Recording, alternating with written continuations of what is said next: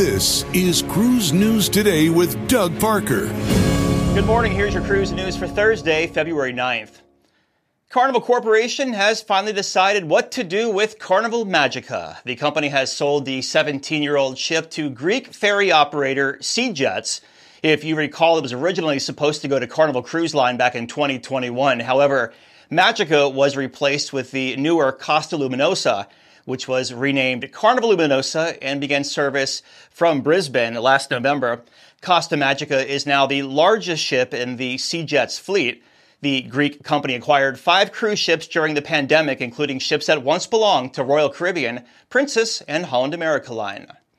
And speaking of Carnival Luminosa, Carnival announced a new 31-day cruise on Luminosa that'll take passengers across 3 different continents. The Trans-Pacific voyage will depart from Brisbane, Australia on April 1st of next year and end on May 1st in Seattle. Along the way, the ship will visit Guam, 5 ports in Japan, and 3 in Alaska. Luminosa's call in Okinawa will mark Carnival's first time ever to that port. The 31-day sailing is one of the longest and most varied itineraries in Carnival Cruise Line's 50-year history.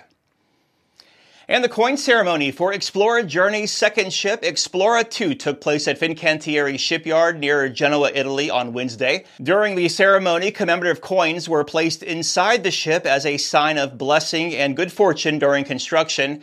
Construction of Explora 2 began back in October of 21 in Naples, and the ship's keel was laid last May.